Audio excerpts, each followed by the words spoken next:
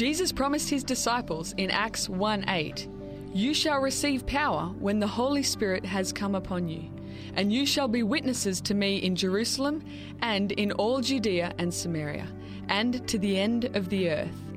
Welcome to You Shall Receive Power, and here are your hosts, Etienne McClintock and Colin Hone. Dear listener, greetings and a warm welcome. Thank you for tuning into the program again today. Colin and myself are delighted to have your company, and as we start our Bible study, we just invite you to join us in prayer, asking God to bless our study this morning. Dear gracious Father in heaven, we thank you for all your blessings. We thank you for all that you mean for us, do for us, and for Jesus Christ that can cover us with his righteousness. Not only, Father, cover us, but also have his righteousness work within us to transform and change our lives, Father, so we can become more like you, that we can be loving and lovable Christians. And Father, as such, we just pray for a fresh anointing of your Holy Spirit upon us and also upon those watching and those who are listening. May we be drawn closer to you, Father, and may the love of God be revealed in our lives and in our hearts and in our actions with one another, we pray. In Jesus' name, amen. Now, last week's program, we actually dealt with the white raiment. Now, why are we talking about white raiment? There are 7 churches in the book of Revelation, Revelation chapter 2 and Revelation chapter 3. So these are early introductions to the book of Revelation, Colin. Yes. And the very last church mentioned there is the church of the Laodiceans, which is a lukewarm church. Their works are not hot, their works are not cold, they are lukewarm, but then the faithful and true witness, which is Jesus Christ, he counsels of the Laodiceans, it counsels them to buy from him 3 things, because they are poor, blind, and naked.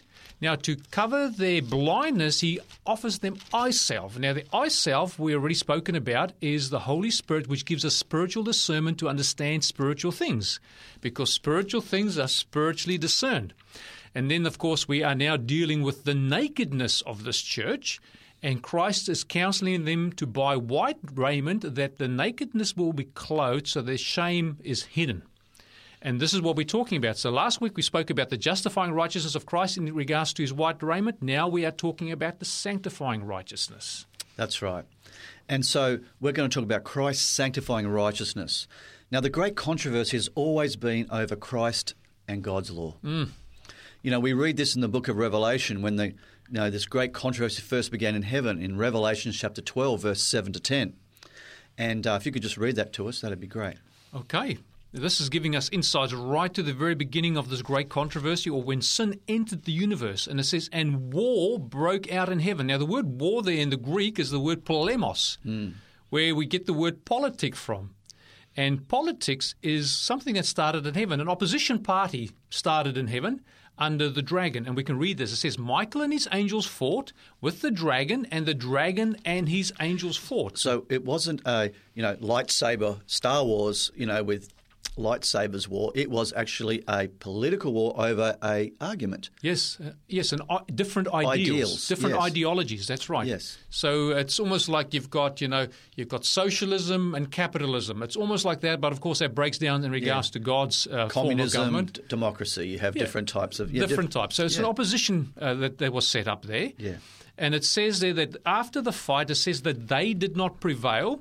So they are the dragon and his angels. They did not prevail, nor was place found for them in heaven any longer. And in verse 9, so the great dragon was cast out, that serpent of old called the devil and Satan, who deceives the whole world. He was cast to the earth, and his angels were cast out with him. And reading verse 10, then I heard a loud voice saying in heaven, now salvation and the strength and the kingdom of our God and the power of his Christ have come. For the accuser of our brethren who accuses them before God day and night has been cast down. So that's the reading there, just talking about how this conflict started in heaven. But what was the conflict really about, Colin? Well, it's over God's law and over Jesus. And so, the same, basically, Satan hates God's law and he seeks to replace it. He's saying we can be holy without keeping God's law. We don't need a law to dictate to us, tell us what it means to be holy. We can be holy by our own. Apart from the law. Apart from the Lord. So Satan talked about the law in a legalistic sense instead of in a loving sense. He denied the principles of self-sacrificing love. Why? Because he was trying to exalt himself. And he also accused God of, where's your self-sacrificing love? Okay. And obviously it was demonstrated on the cross, wasn't it? Absolutely. It was demonstrated on the cross. Without question, yeah. And so Satan hates Christ and is always trying to replace him. He wants to replace him. He wants to take that place. And we can read that in Isaiah chapter 14, verse 12 to 14. And it says, "How are you fallen from heaven, O Lucifer, son of the morning? How are you cut down to the ground, you who weakened the nations? For you have said in your heart, I will ascend into heaven. I will exalt my throne above the stars of God. I will also sit on the mount of the congregation on the farther sides of the north. I will ascend above the heights of the clouds. I will be like the Most High." So he obviously had an eye problem.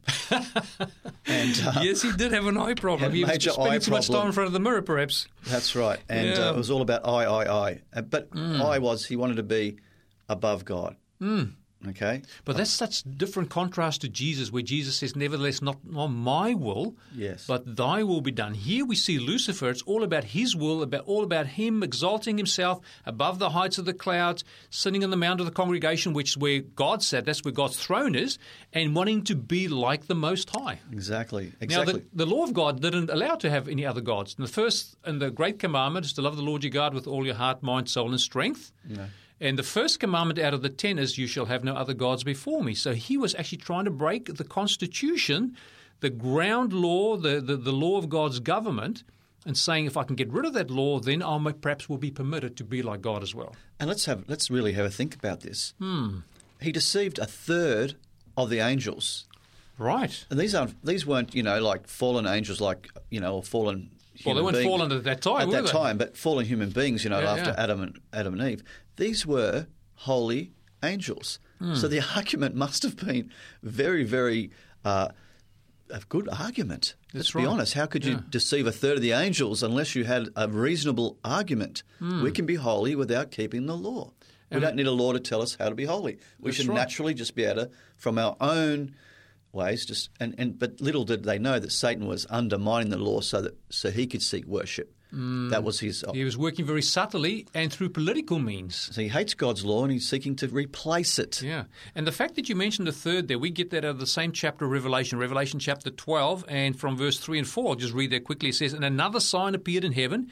Behold, a fiery red dragon having 7 heads and 10 horns and 7 diadems or crowns on his heads. And his tail drew a third of the stars." Now, stars represent the angels. We get that in chapter 1. Stars represent angels. A third of the stars of heaven, and threw them to the earth, and the dragon stood before the woman who was ready to give birth. That's right. And you only have to look at history. Satan has set up kingdoms, and most of the kingdoms have a form of worship. And the idea is to replace the worship of God to worship to him. Okay, so he receives worship through these other false or pagan religions, or whatever religions you may well like to call them. That's Counterfeit religions. Yeah. That's right. So the same controversy, though, takes place in the lives of men and women today. Satan desires to reign on the throne of the heart. He wants to reign on the throne of the heart. He wants mankind to follow his ways, not Christ's ways or God's law. Yes.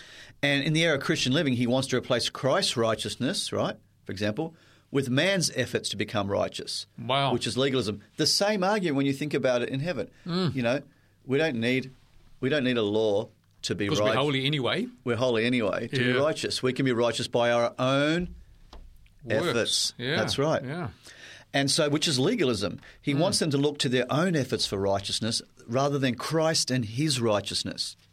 He wants them to look to themselves for obedience rather than to Christ, manifesting his obedience in and through them. Right. That is incredible. That Isaiah, we just read before in Isaiah 14 about Lucifer, and he had an eye problem. I will. Isaiah 64 and verse 6 says that we are all like an unclean thing, and all our righteousness are like filthy rags. So our righteousness does not measure up to the righteousness which the law demands, which is that love, that self-sacrificing love that we see in the life of Christ. Yeah, and Paul mentions that too. There is none righteous, not one. Not one, that's right. The only one is righteous. So no one is excluded on this planet. That's right. The only one who's righteous was Christ. Amen. And so, Satan wants us to look to ourselves for obedience rather than to Christ manifesting his obedience in and through them. Or on the other hand, Satan leads individuals, this is what he can do as well, he leads individuals to believe full and complete obedience to God's law is impossible. In other words, it's always one or the other. Yeah. Do it by your own righteousness, okay, by your own works, or it can't happen. And again, that is a half-truth, isn't it? That's right. Depending on how you look at it, it is false or it can be true.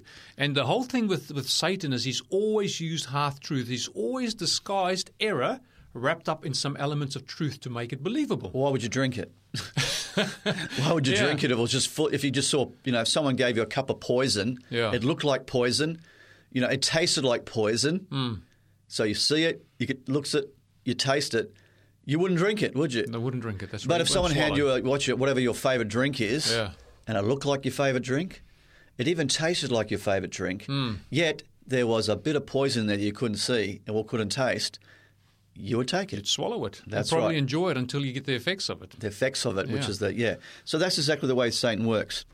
And so Satan leads individuals to believe full and complete obedience to God's law is impossible. And either error is the result of being deceived by Satan's Omega apostasy. Yes. Either one is his Omega apostasy.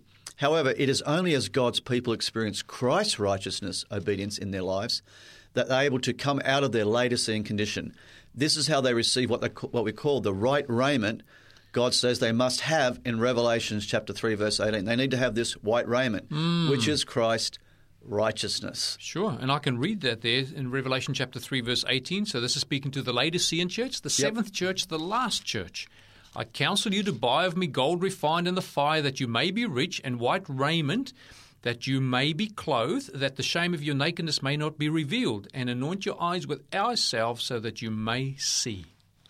Now we know that that's Christ's righteousness. He's the only one who has any righteousness.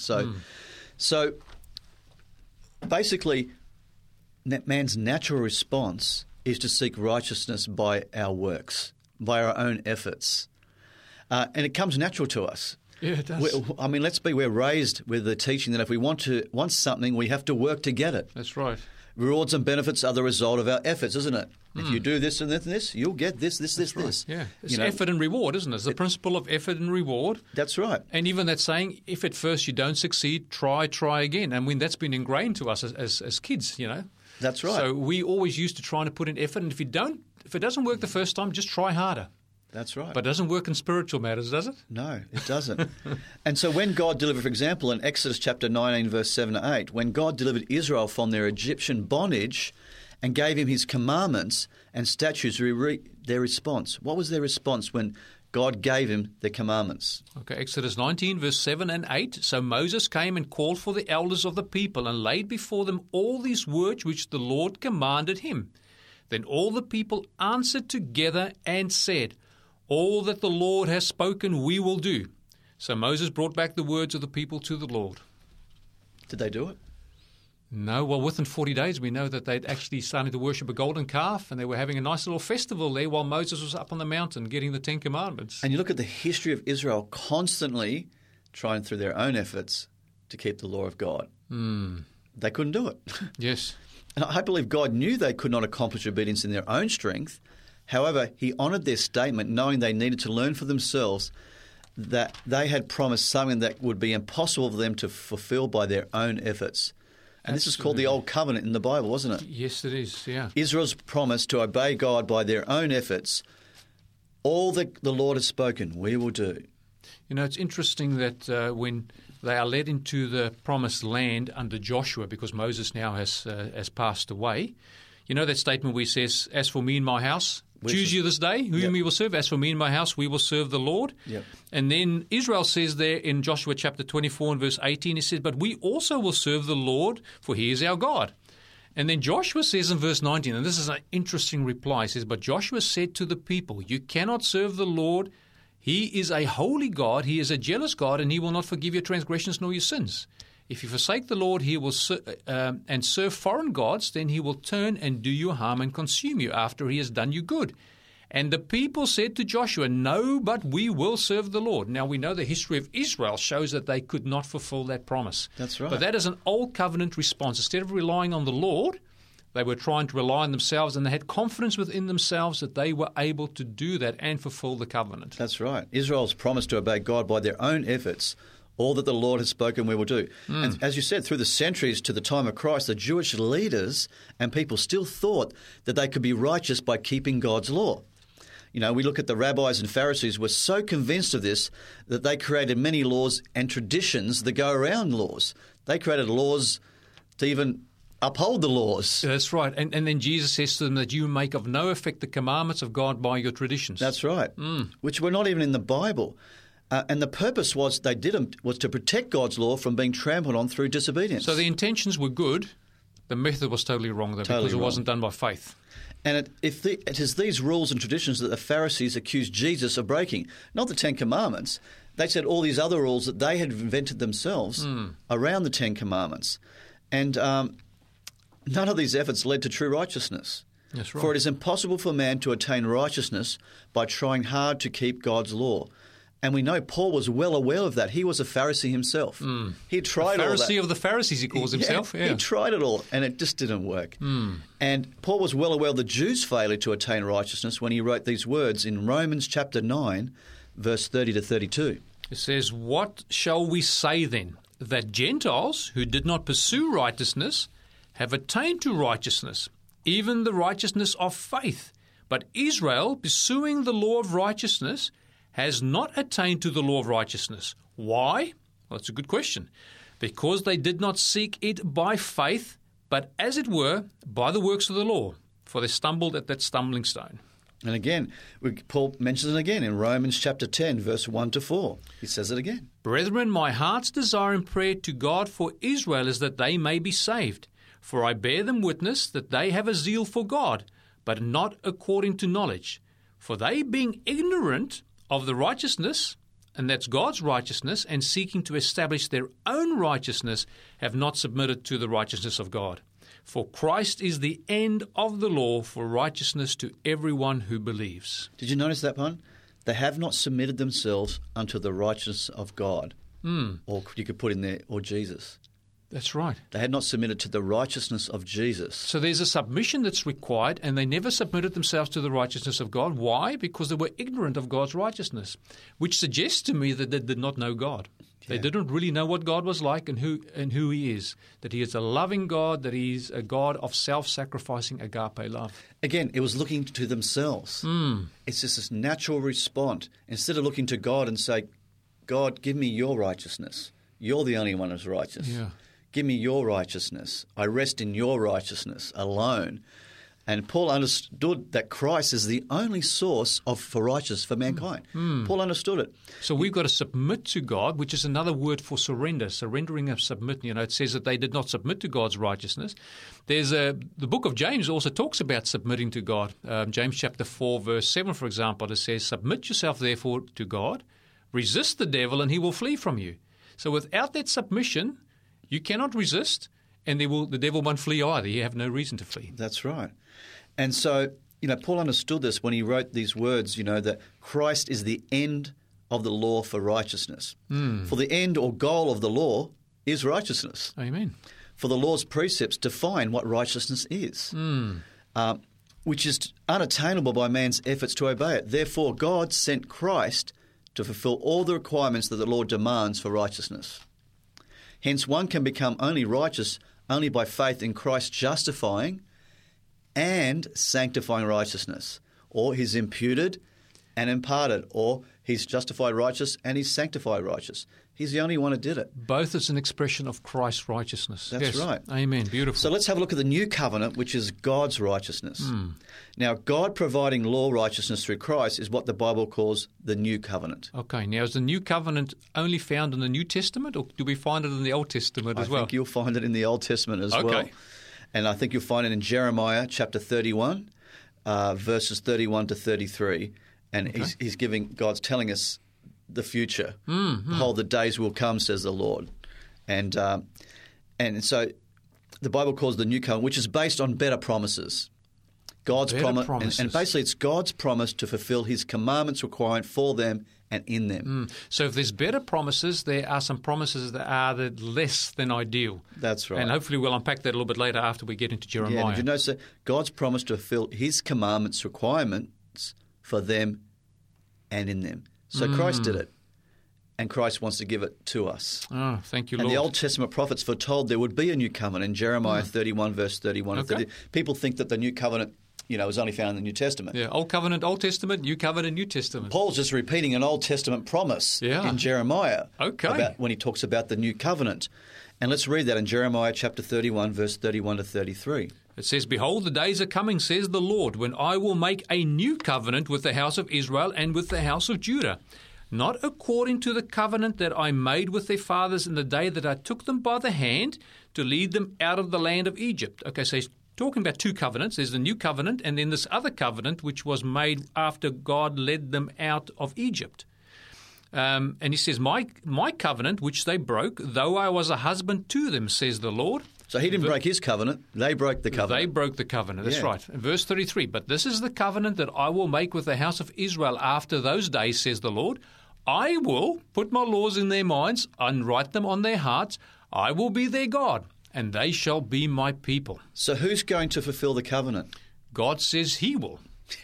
I will. Twice he says, I will do this, I will do this. So we just got to allow God to do it, get out of the way through surrender. In the old covenant, it was Israel trying to fulfill the covenant, and they failed. No wonder they failed. That's right. In the new covenant, God says, listen, I'm going to fulfill the covenant. Yes.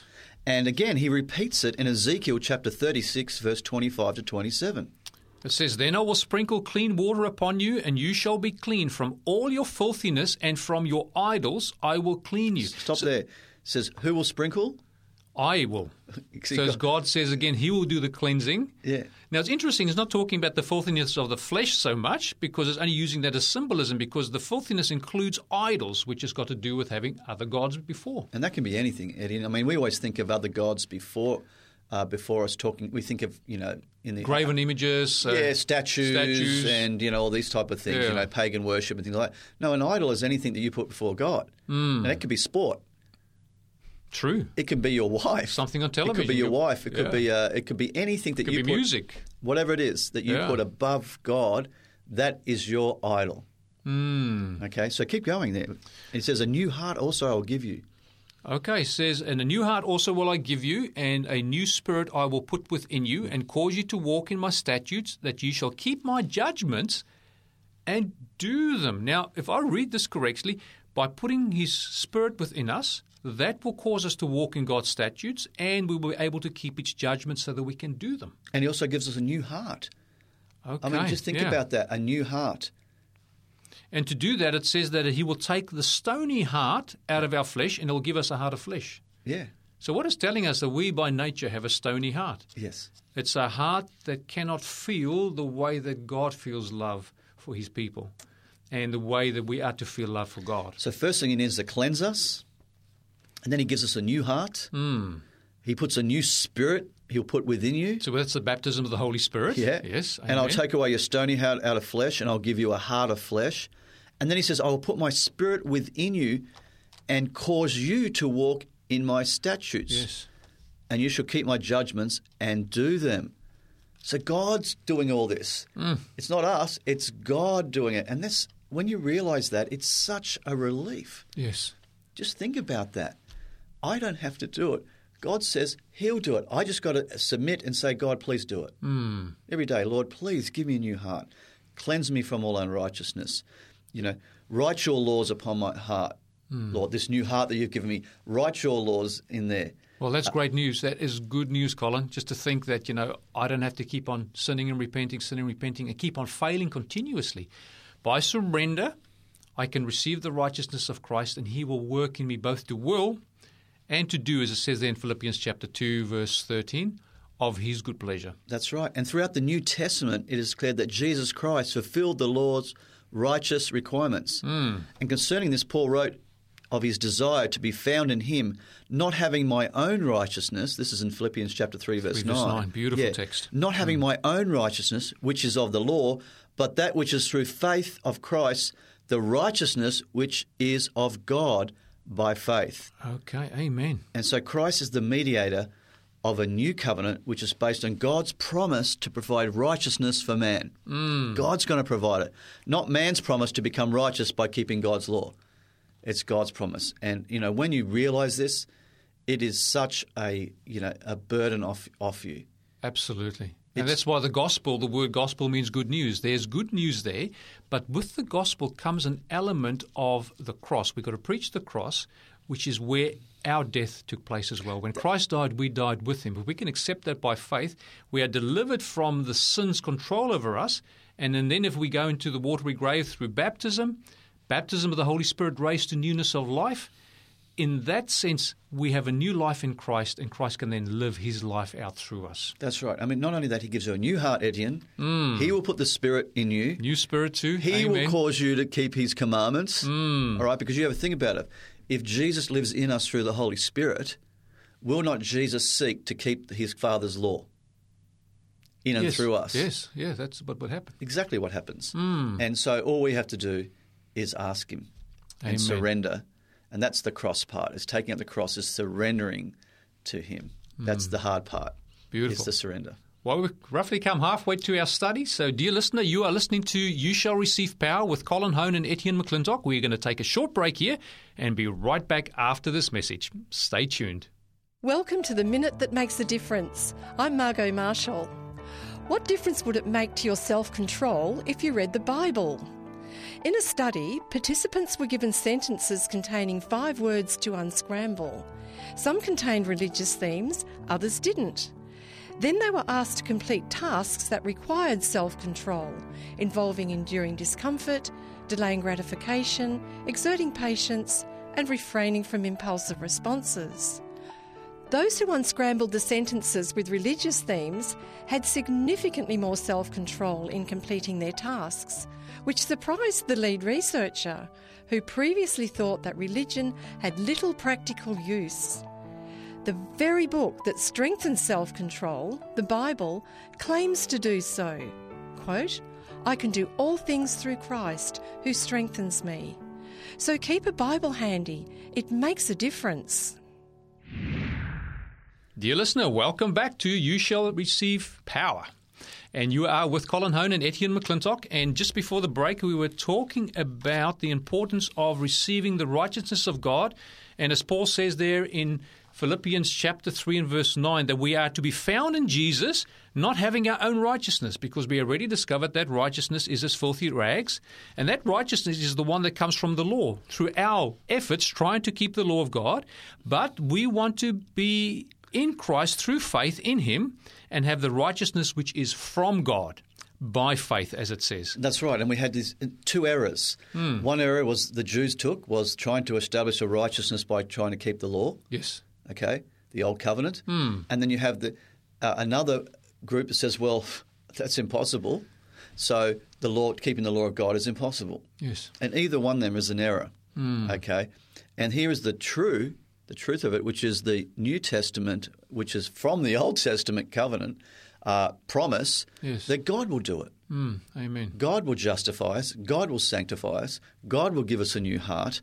And he will also put a new spirit in us and cause us, right, to walk in his statutes and to keep his judgments and to do them. Found in Ezekiel chapter 36, verse 25 to 27. That's such an encouraging text, and it's Old Testament, but it talks about the new covenant. Yeah, God's promise here. And so, for me, that was a relief when I discovered that, because really I faltered between the two. Between trying to do it on my own efforts, doesn't work. Yeah. So you give up and say it can't be done. Yes, that's right. All right. And I believe that's what the Omega Posse is. So it's a statement of unbelief, because God says something, we've got to believe it and allow God and expect God to do exactly what he said he would do. Despite the evidence in our own life. Free will and choice still comes into the equation. God will do it if we believe him. If we don't believe him, we actually make him out to be a liar. That's right. Now we can read this in Hebrews chapter 8, verse 6 to 12. This is a fantastic way of how Paul puts it together about the Old and New Covenant. Okay, and I think part of this is actually a quote out of Jeremiah 31, which we just read. Exactly. He's quoting out of the Old Testament.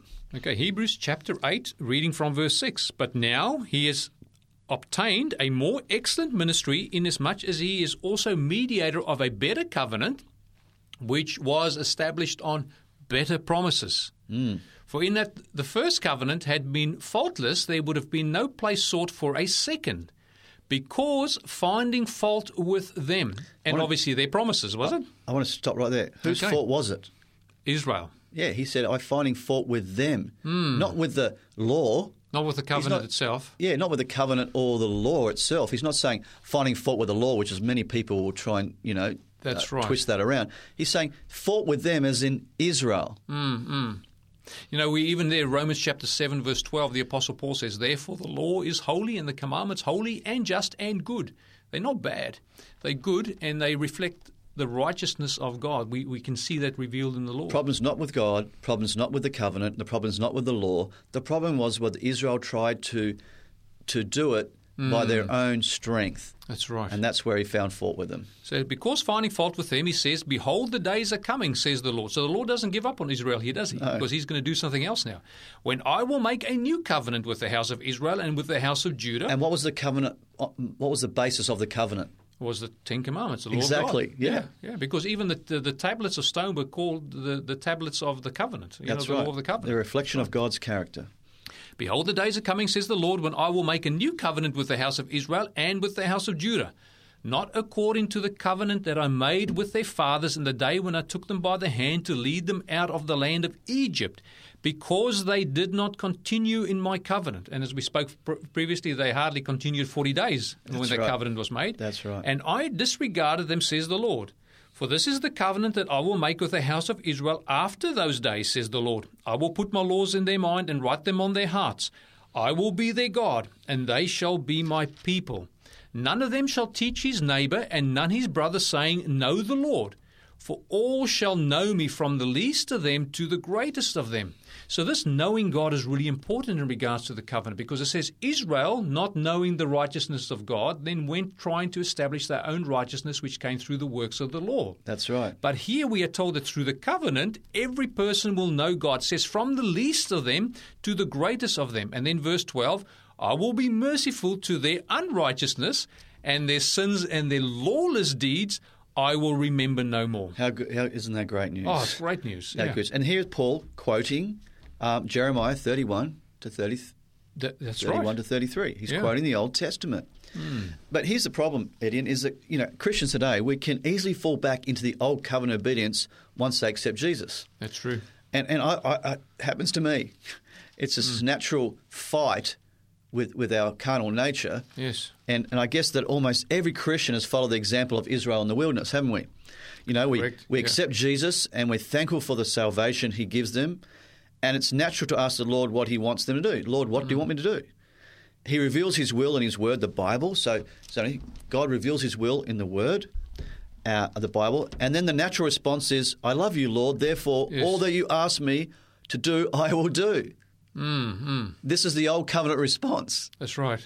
All that you ask me to do, because I've seen the word, you want me to do this, and this? Yep. Because God only wants good things for you, and you want to please God. So, everything you say you do, I will do, Lord. You said that? Yep, I'm going to do that, Lord.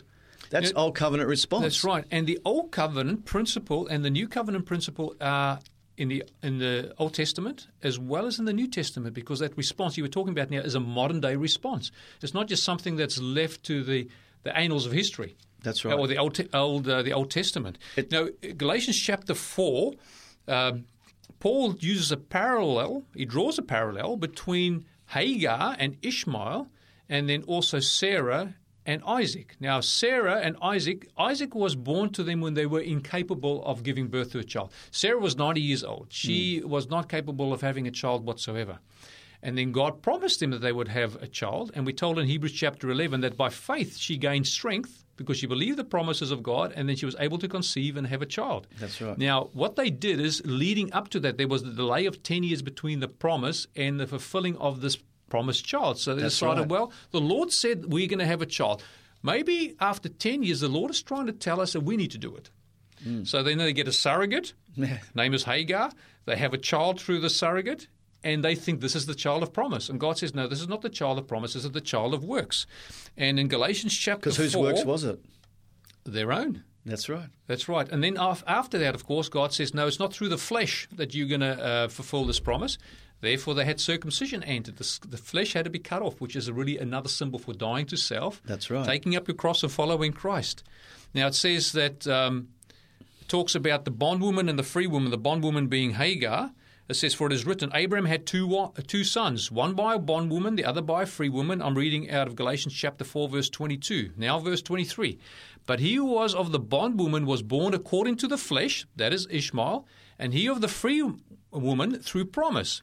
Which things are symbolic? For these are the two covenants, the one from Mount Sinai, which gives birth to bondage, which is Hagar. For this Hagar is Mount Sinai in Arabia, and it corresponds to Jerusalem, which now is and is in bondage to her children. And then it says, the Jerusalem from above is free and is the mother of us all. Now it says in verse 28, but now we, brethren, as Isaac, are children of promise. So this is the promise of the new covenant.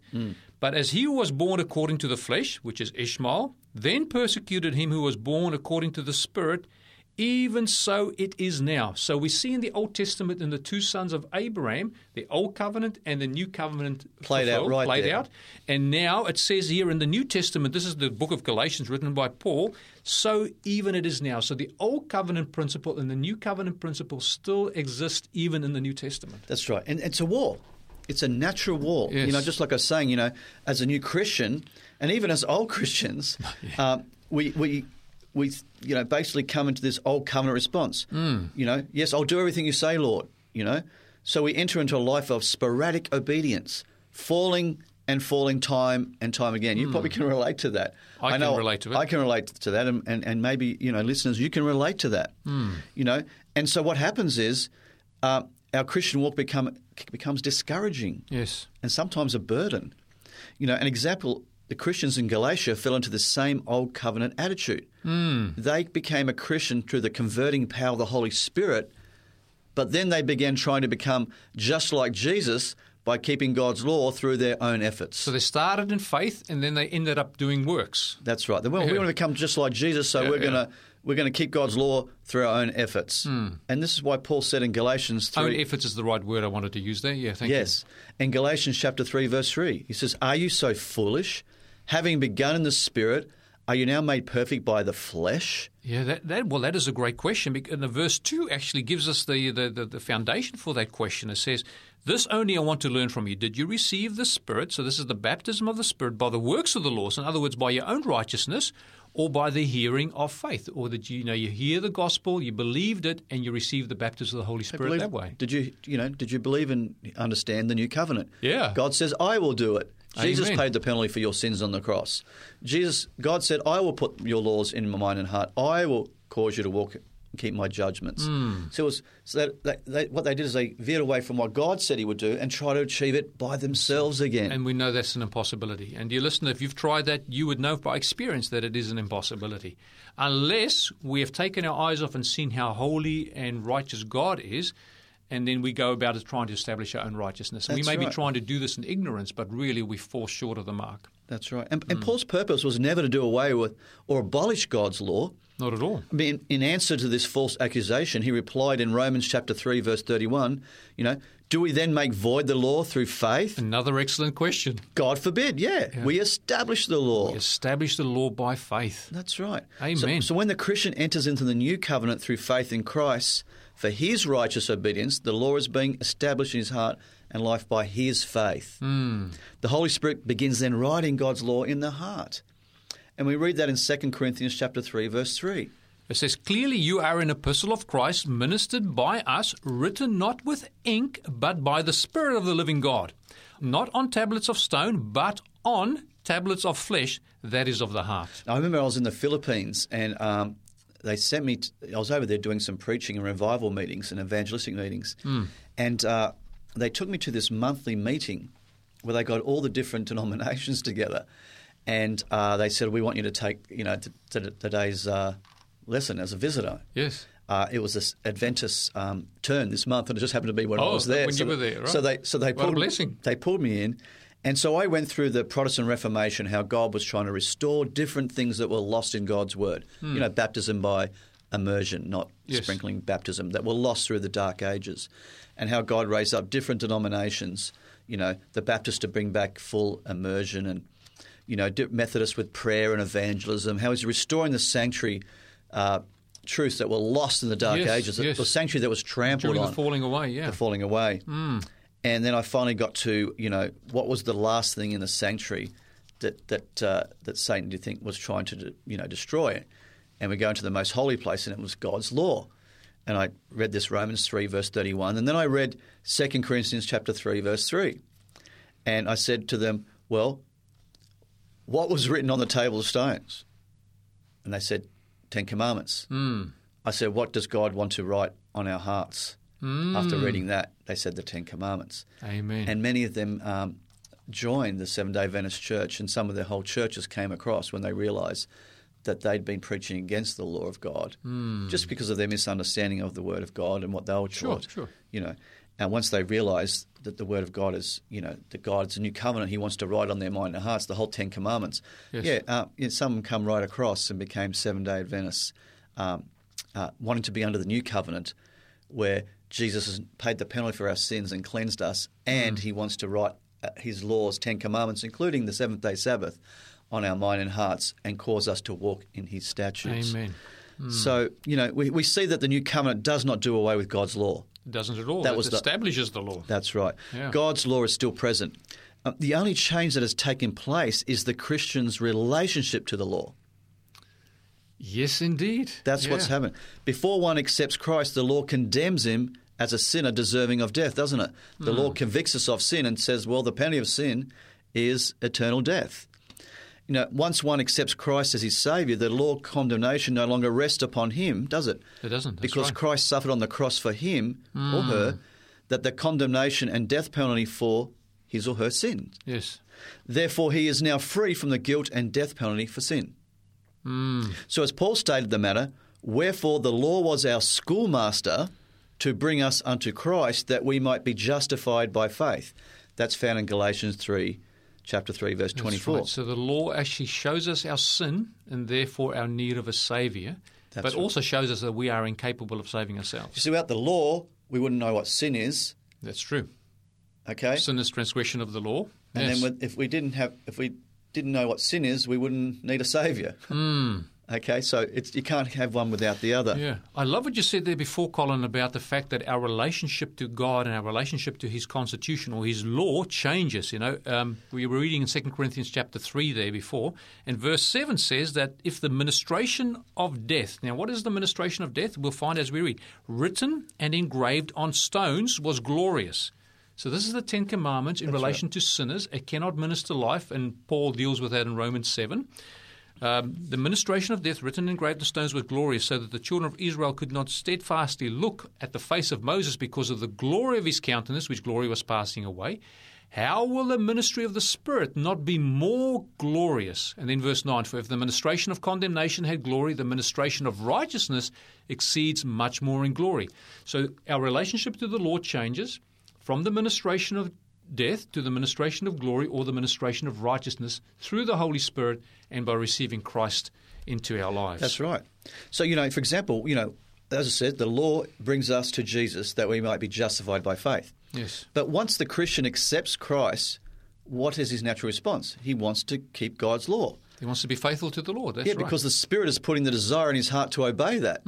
Before you became a Christian, you didn't even care about keeping God's law. That's right. But now you want to keep God's law. You've accepted Jesus, and you want to keep His law and obey Him out of love. Yes. And so, however, we soon learn, don't we, that it's impossible to keep God's law by trying hard to obey it. And so the law becomes his schoolmaster, pointing him to Christ as a sanctifying Saviour as well. Not only a justifying Saviour, but a sanctifying Saviour. So the complete package. Yeah, sanctify means becoming holy. Yes. Being set aside for holy purpose. Transformed and changed, being renewed by the transformation of our minds. Yeah. Sanctified means to be set aside for holy purposes.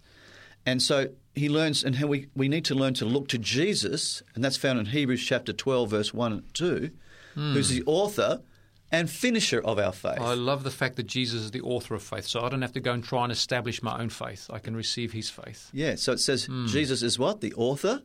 And finisher. And finisher. So what he began, he will finish. And so he learns to look to Jesus when he is tempted. So when you're tempted, we learn to look to Jesus, asking Jesus to give us his victory over the temptation that may come our way.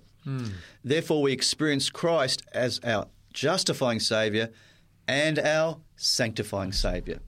And we enter into this fully into the new covenant experience through faith in Christ. So because the gospel is a gospel of deliverance from sin. Amen. Not only from the penalty of sin, but the power as well. And Paul understood this gospel of victory over sin when he wrote these words in Romans chapter 6, verse 1 and 2. And I love this. He's just been talking about the fact that where sin abounded, grace abounded much more. And then he says, what shall we say then? Shall we continue in sin that grace may abound? Romans 6, verse 1, now 6, verse 2. Certainly not. How shall we who died to sin live any longer in it? That's right. And so what happens is, normally, we want to fight sin, but we try and fight sin on our own, using our own strength. And that's why we keep falling. That's right. Because we have not submitted ourselves to God and His righteousness. And ask Jesus to have the victory, to ask Him and to be hidden in Christ, really. That's we want to be hidden and shielded from the darts of the enemy. So here, in that verse, in Romans chapter 6, verse 1 and 2, Paul clearly states that the follower of Jesus Christ should not be living a life of habitual sin, doesn't he? That's right. And then he goes on to explain why this is so in Romans chapter 6, verse 3 to 7. It says, or do you not know that as many of us as were baptized into Christ Jesus were baptized into His death? Therefore we were buried with Him through baptism into death, that just as Christ was raised from the dead by the glory of the Father, even so we should walk in newness of life. For if we have been united together in the likeness of His death, certainly we shall also be in the likeness of His resurrection, knowing that our old man was crucified with Him, that the body of sin might be done away, that we should no longer be slaves of sin. For he who has died has been freed from sin. So how do we be free from sin? By having ourselves crucified with Christ, that the old man can be taken away, therefore the body of sin may be done away with. That's right. So that we can be set free from that slavery that we are inherently struggling with. We don't have to be slaves to sin anymore. Amen. And Paul is telling us in these verses that all who have accepted Jesus Christ, so if you've accepted Jesus Christ, and I pray and hope that you have accepted this wonderful gift as Jesus our Lord and Saviour, and this gift He paid the penalty for your sins, and that your sins were transferred to Him, and He took that penalty upon Himself for you. If you accept this, then Paul is telling us that all who have accepted Jesus Christ died with Him on the cross and were buried with Him in the grave. Amen. Therefore, the old sinful nature you, the sin-loving you and the sin-loving me, the prideful you and the prideful me, the unforgiving you, the unforgiving me, the angry you, the lustful you, is dead and buried with Christ. Therefore, thank you, Lord. Yeah. Therefore, your old sinful nature is dead and buried and need not control you any longer. That's great news. So when you are tempted to sin, this is what we do. We're to believe that our old sinful nature that once controlled you, or me, need not control you anymore. We've got to believe that it doesn't have to control me anymore. Yes. And you do not need to yield to the temptation to sin. And at the moment of temptation, you simply put that sinful you back on the cross and believe it is dead and buried with Christ. Amen. This is what it means to die daily and to take up your cross daily. Now, knowing this to be a fact and that you don't have to live the old sinful life of sin, Paul goes on to write in Romans chapter 6, verse 8 to 14. He comes and says these words to sort of show you how. Okay, so it's reading on in Romans chapter 6, starting verse 8. Now, if we died with Christ, we believe we shall also live with Him, knowing that Christ, having been raised from the dead, dies no more. Death no longer has dominion over Him. The word dominion there I find very interesting because it comes up a little bit later. But death no longer has dominion over Him. Death no longer rules over Him. He lives, and He lives for all eternity. He's got eternal life, and this is what He gives us. It says in verse 10, for the death that He died to sin once for all, that the life that He lives, He might live to God. Likewise, you also reckon yourselves to be dead indeed to sin, but alive to God in Christ Jesus our Lord. Therefore, do not let sin reign in your mortal body, that you should obey it in its lusts, and do not present your members as instruments of unrighteousness to sin, but present yourselves to God as being alive from the dead. So that's that spiritual life we get through the baptism of the Holy Spirit, and your members as instruments of righteousness to God. And here this word dominion comes up, just as dominion, death no longer has dominion over Christ. Now listen what it says about dominion in regards to us. It says, for sin shall not have dominion over you, for you are not under law, but under grace. Under the law of sin, by the way. Yeah. But under grace. But grace actually then removes that sin principle that controls us, because we receive the righteousness of Christ, and He's able to live His life out through us. That's right. Because you have died with Christ and you were buried with Him, you have been also raised up with Christ, and you can live a life of obedience to God. For you are now dead indeed to sin, but alive to God through grace, through Jesus our Lord. Therefore, you need not yield your members as instruments to unrighteousness. I love that.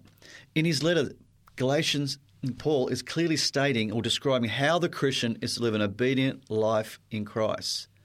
So we're going to look at, and in our next program, we're going to look at the how. We've talked about what can happen, the promises God's made. We're going to look into and get really into the nitty-gritty of how we can have victory over sin, how we can live an obedient life.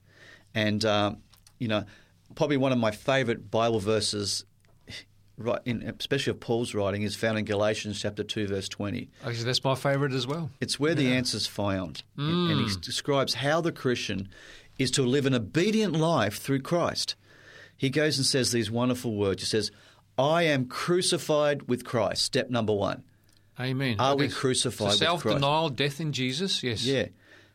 Are you crucified with Christ? And then he realizes, though, that nevertheless I live. I'm still alive. Paul was still alive, even though he was crucified with Christ. But he says that word there, it's no longer I who lives, isn't it? Yeah, yet not I. So Paul's saying, I don't live anymore. That old Paul, the one before? Yeah, the old man which you referred to in Romans chapter 6? Yeah, he was crucified with Christ. Amen. All my sins were crucified with Christ. So all our liabilities, everything. Our sins, everything. Our record, thank you, Lord. But Christ liveth in me. What he's saying is now Christ lives in me. Now, that's the secret. Yeah, there seems to be a transaction, because if we've been crucified with Christ, we have to find ourselves by faith in Christ Jesus. Yeah. But not only are we to be found in Christ, Christ is to be found in us. Which is so the it's resurrection. A complete relationship, yeah. Amen. We're raised with Christ into the new life. The resurrection, the death to self, raised to a new life. And he says, I'm raised to a new life, this new life that I've been raised to, it's Christ living in me. And the life which I now live in the flesh, so Paul realizes, hey, listen, I still live in the flesh. Yes. I still have a sinful nature. Yeah. I'm going to have that until glorification, until the resurrection. Flesh will always be with us until glorification. You're right. Until glorification, when Jesus comes and the dead are raised and they're giving a new body, and also those who are living will be giving a new body. And he says, which I now live in the flesh. So you realize I still have a sinful nature, but I now live by the faith of the Son of God. I live by faith of the Son of God, who loved me a gift from and Jesus. gave himself to me. Amen. Well, dear listener, we're just going to take a break and share our contact details with you. Stay tuned, and we'll be right back after these messages. Thank you for joining us on You Shall Receive Power. If you would like more information about today's program, or if you have any questions, please contact 3ABN Australia Radio by phoning 02 49 73 34 56. Or you can send an email to radio@3abnaustralia.org.au. You can also contact us on our 3ABN Australia Radio Facebook page. We look forward to hearing from you. Dear listener, welcome back. Just before the break, Colin and myself were talking about this beautiful text in Galatians chapter 2, verse 20, which explains really in a nutshell the beauty of the gospel, which is good news for all sinners, that we can actually have our death taken care of, because the law demands our death. The law is the ministration of death to the sinner. However, when the ministration of life through the Holy Spirit writes the laws in our hearts and our minds, we can receive life. However, preceding life, there's death, and we can be crucified with Christ, because there we find the demands of the law satisfied in regards to our death. But we find more in Christ Jesus. We also find our righteousness, which is another thing the Lord demands. That's right. Jesus said you must be born again. to Nicodemus. And to be born again, we must die to self first. We've got to be crucified with Christ. And then Paul goes and explains, but you're still alive. You still have a sinful nature. That's right. And but what he's saying is the key is having Jesus live in you, and that's the new life that I live in the flesh. I live by the faith of the Son of God who loved me and gave himself to me. And so in our next program, we're going to talk about how we can live a Christian, or how a Christian can live an obedient life by first telling us how he did it and accept the fact that he was crucified with Christ. That's the first step, is we need to be crucified with Christ. Die to self. Amen. So just to summarize what we said, the law of 10 Commandments is our schoolmaster to bring us to Christ that we might be justified by faith. Now, what work does the law do? The law shows us our sin and our need of a Saviour. When we see that we are condemned under the law, we desire something better. We, first of all, desire to be released from our guilt. Yes. And condemnation, released from the penalty of the law. So we get that in Christ because we can be crucified with him by faith. And then, of course, also to now be released from the old man, that sinful control that has controlled us all our lives, and then we can walk in newness of life. So the old man can be destroyed through the cross, and then the new man we can receive through Christ Jesus. By Christ living in us. Amen. Dear listener, thank you for joining us today on You Shall Receive Power. We pray that God will bless you, and we look forward to catching up with you next time.